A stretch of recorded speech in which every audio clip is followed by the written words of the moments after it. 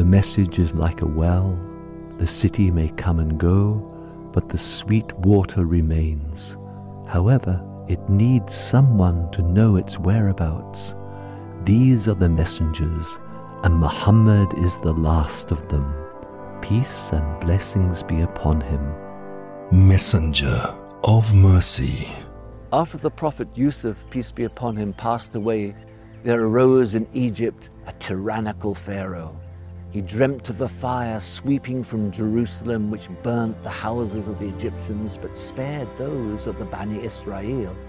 He gathered his priests and magicians and asked them to interpret his vision. A boy will be born to the Bani Israel, and the Egyptian people will perish at his hands, they said. And to prevent this happening, Pharaoh commanded that all male children born to the Bani Israel be killed.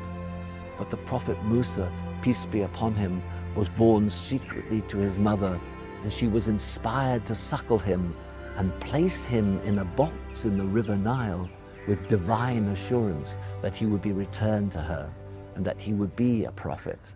She obeyed the inspiration even though it weighed heavily on her mother's heart, and cast the box on the waters of the river, which became calm by Allah's command. She instructed her daughter to follow the box at a distance and to report back to her, and it came to rest on the river bank which skirted Pharaoh's palace. Servants found the box with the baby and took it to Pharaoh and his queen. When the queen beheld the lovely infant, Allah instilled in her a strong love for the child. Pharaoh's wife, Asya, was different from her husband. He was a disbeliever, she was a believer. He was a cruel tyrant, she was merciful and good-hearted.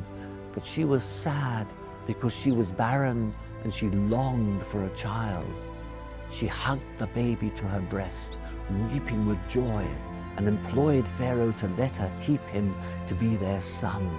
As Allah says in his noble book, they plot and Allah plots, and Allah is the best of plotters. Messenger of Mercy.